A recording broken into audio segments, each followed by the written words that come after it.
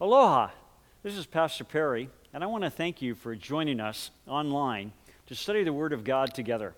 We pray that you will be blessed as the Holy Spirit ministers to you through this message and through God's Word.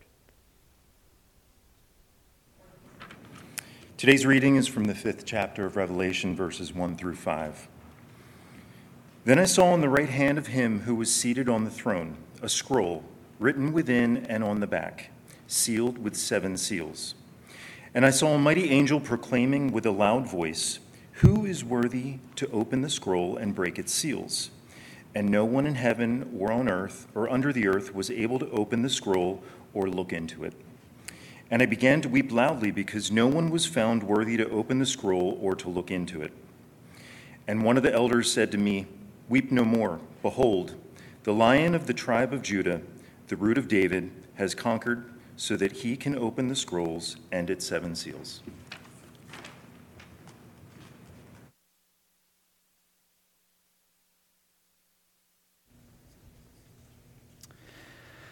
Would you all pray with me again? Lord, may the words of my mouth and the meditation of all our hearts be acceptable in your sight, O Lord, our rock and our Redeemer. Amen. Well, good morning once again, and happy Sunday. So it's a privilege to get to be the guest preacher today. My family and I do come to this church. We've been here for about 2.5 years, but it's always fun to be a guest preacher because hey, everybody needs a break once in a while, right? I'm so glad that Pastor Perry is on his trip and that Pastor Pete gets to have the week of not preparing a message. But, you know, being the guest preacher, you either do really well and, you know, the person who asked you to come, you're like, yeah, Perry, he was a great preacher. I'm so glad you had him. Or things really bomb and you go and talk, oh, Pastor Perry, Pastor Pete, we're so glad to have you back in the pulpit. We'll see what happens today. We'll see what happens. All right. Well, just by word of introduction, my name is Ian McCarthy, and I'm going to introduce myself in the vein of my friends in Kenya and Sudan who are in the church. I'm the husband of one wife. Her name is Nikki. She's over there. We have 4 children between us, and they're 9, 8, 5, and 2. Our 5-year-old turns 6 this week. 3 boys and a girl, Samuel, James, Asher, and Lydia. If you volunteer with the children's ministry here, you have met them. And I'm sure you remember them.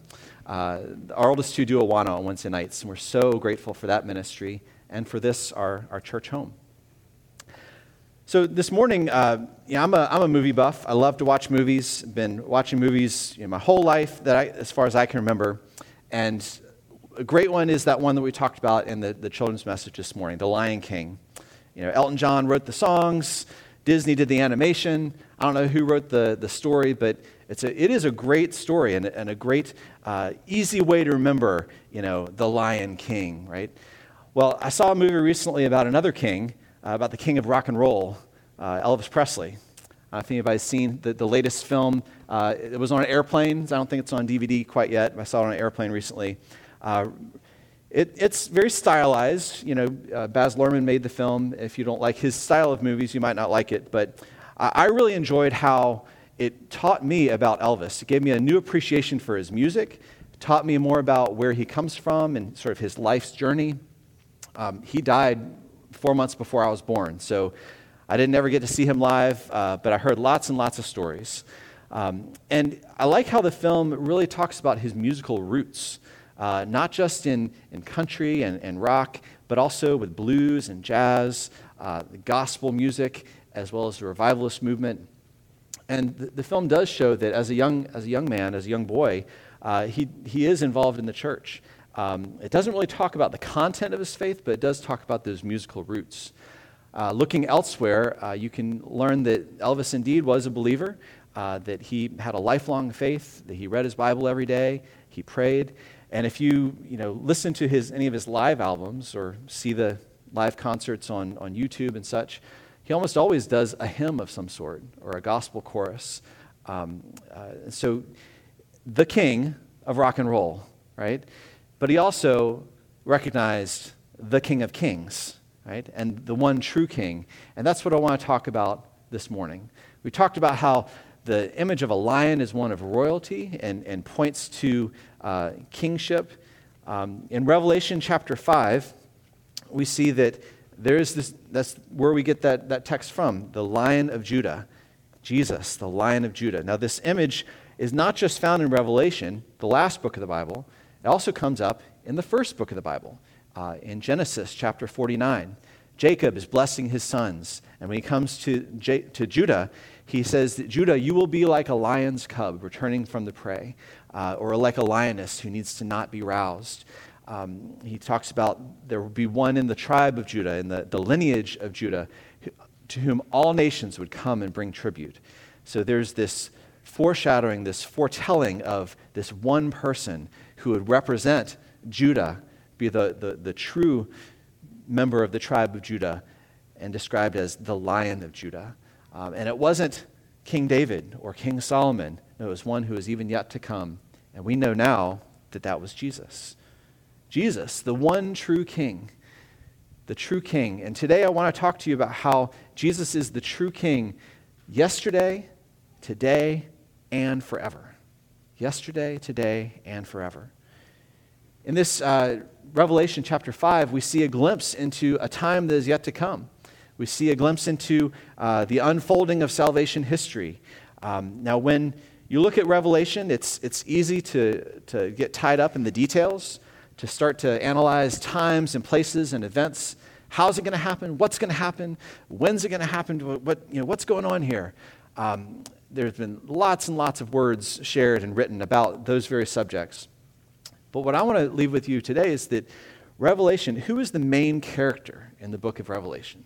Who is the main subject of that apocalyptic vision that John receives? Well, it's this figure, this Lion of Judah, this one who is the one who is worthy to break the seals, the one who is worthy to open up that scroll, whatever that means, but he's the one that it's not, Alexander the Great. It's none of the pharaohs of Egypt who can do that. It's not Elizabeth II or King Charles or even the king of rock and roll. It's Jesus, and he is the one, and he does it. Jesus is king for all eternity. I so appreciate Scarlett's description of what heaven will be like and our eternity with the Lord Jesus. The way that she described, our future if we have faith in him, and how that is appealing to even the youngest amongst us. Jesus is king of our future, of our tomorrow, of all eternity. What is it this morning that you're hoping for? What is it that you're planning for? What is it that you want to do with your life? What kind of legacy do you want to leave? I want to have a steady job and provide shelter and food and clothing and nurturing for my children and for my family. I want to have a retirement someday and to be able to live a long life. But I also want to have meaningful work and to be able to do things that matter and to be able to share the gospel with other people and to proclaim Jesus as the true king. Simba can't wait to be king, right? He has goals. He has things that he wants to do. Elvis sang a song about, longing for racial reconciliation, and when he says, I have a dream, and I have a dream that wants to be fulfilled. What are the things that you're hoping for with your life?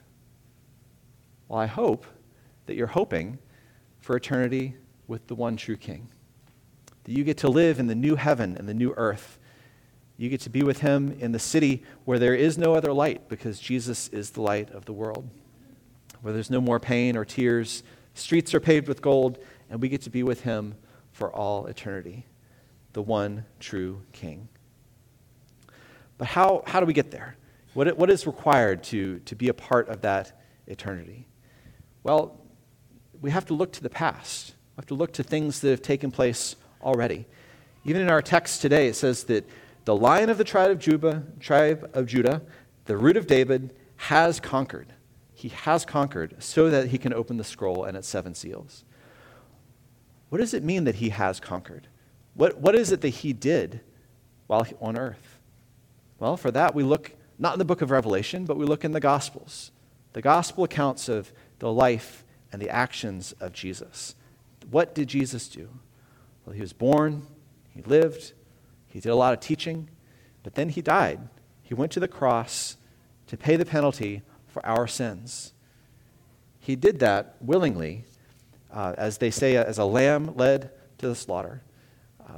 Although he had the authority and the power to be able to call down, throngs of angels to drive out the Romans from Israel and Jerusalem at the time, he didn't do that. He chose to lay down his life because he knew that was the only way that salvation and reconciliation with God would be available for you and for me. He did that. The gift of his blood on the cross pays the penalty for our sins. But he didn't stay in the grave. He rose up, showed he is victorious over sin and death, and he won for us the victory so that we can be with him in heaven forever. And just like our mission moment said earlier, all that's required is to say yes to Jesus. It's to say yes to Jesus. Jesus is already saying yes to you. Will you say yes in return? Hopefully, you have already, or if you haven't, that you'll consider doing that today. Yesterday, I went out for a run. I usually like to go run early in the morning when it's cooler and the sun is not up. But I went in the middle of the day yesterday, and I remember as I was running along, I went by this grassy area and smelled the worst smell I have smelled in a long time. And I remember thinking, oh my goodness, why can't people clean up after their animals? This is just, righteous anger. I wish people would just take care of their responsibilities and do the right thing. Well, I continued on and finished up and got home, and I smelled the smell again. It's like, this is just awful. Did I step in something? Checked my shoes. Nope, didn't step in anything. I realized that the smell was coming from me. I was the source of that smell. I had to get cleaned up, change my clothes, get washed off, and get renewed and refreshed. Jesus offers us cleansing from our sin. When we confess our sins to him, he is faithful and just to forgive us our sins and cleanse us from all unrighteousness. He doesn't leave us in our sin, but he forgives us and gives us freedom, just like getting cleansed and washed off after hard exercise. And I hope that the smell is gone. All right. Well, Jesus is not just king in the future. He's not just the king for all eternity. We look back at our past, at our sins, at the broken road that has brought us to where we are today, and Jesus can be king over that as well. All we have to do is offer it up to him and say, yes, Lord, come and be my king. So this morning, what is it in your past that needs to be forgiven? What is it that you'd like to offer to him? Disappointments, things you've done wrong, things you have failed to do. How can we offer up Jesus our past and our yesterdays? I love the song that we sang earlier where it says that you work all things together for our future and for your good and for your glory. All things, the good and the bad. We just have to offer it up to him. So Jesus is king not only in the eternity, in the future. He is not only king of our past, but he can also be king of the here and now, right here and right now today. In the New Testament, we look at the epistles to see the so what of, you've got this promise of eternity, we've got the great, wonderful miracles that Jesus did and the victory he accomplished, but how does that affect our here and now? How do we live the life that Jesus calls us to live? We look in the epistles and the letters that Paul wrote and others wrote to see how that affects our lives here and now. We can live under Christ's authority to be our king. And let me tell you, friends, it is so much better to live in accordance with his will as opposed to doing it our own way, to doing it my own way. In the very, very last chapter of the Bible, Jesus says, "Behold, I am making all things new." I believe that he not only does that in the future, but he's already doing it now. That salvation is being worked out and worked out in the heart of every single believer, every single person, every single community where the church is present, where the Holy Spirit is present. And so it's by the power of the Spirit that we can live changed lives. living in the reality that we are forgiven, redeemed, blessed people who will spend eternity with him. But it affects our here and now. It affects the way we use our money. It affects the way we spend time at home. It affects the way we make choices about how we eat, how we exercise, what jobs we work, our attitude at any given moment.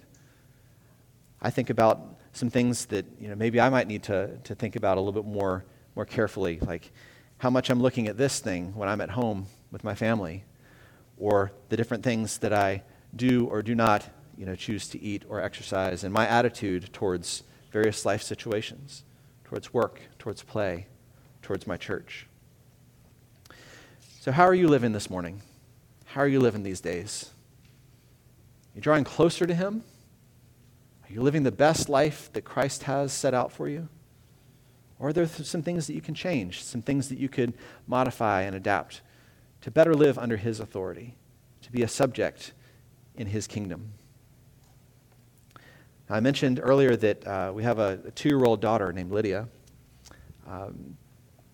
Like most little girls, she is really into make-believe and princesses and all things pink and purple, and she's getting into like the makeup stuff, with putting things on her fingernails, and today she has a little chapstick with her. She's putting that on ferociously all day long. The other day, I came back from a work trip, and I was dressed up a little bit nicer. I think Nikki and I were getting ready to go out for the evening, and she said, "Daddy, you look like a prince." Pretty high compliment coming from a girl who is all about princesses and princes. And Nikki was trying on a dress that we're getting ready for a big formal event this next weekend, and she said, "Mommy, you look like a princess. You look like a princess." That is high praise from our 2-year-old. What a great compliment. But really, we are princes and princesses in the kingdom of God. If we are adopted as sons and daughters of the Most High King, then that's exactly what we are. You look in the mirror. You might see all the ways that you don't live up or the things you're disappointed with. What I want you to look at is a prince or princess in God's family. So Jesus is the one true king, the real king. Not just the king for all eternity, not just the king in the Bible, centuries ago when he walked on the earth, but he's also the king right here, right now. Let's live our lives as though that is true, because it is. Let's live our lives differently than the world lives. Let's allow him to change us and help us to live the best lives we can. Would you please pray with me? Lord Jesus, we thank you for your holy word. Thank you for your authority in our lives. Thank you for the gift of salvation, for the victory you won on the cross, the promise of eternity with you. And thank you, Lord, for the gift of your Holy Spirit, that we can live lives changed, renewed, forgiven. Lord, help us to live into that freedom, to respond to your authority, to be your people, to be your sons and daughters here and in the days to come. It is in the name of the Father, the Son, and the Holy Spirit we pray. Amen.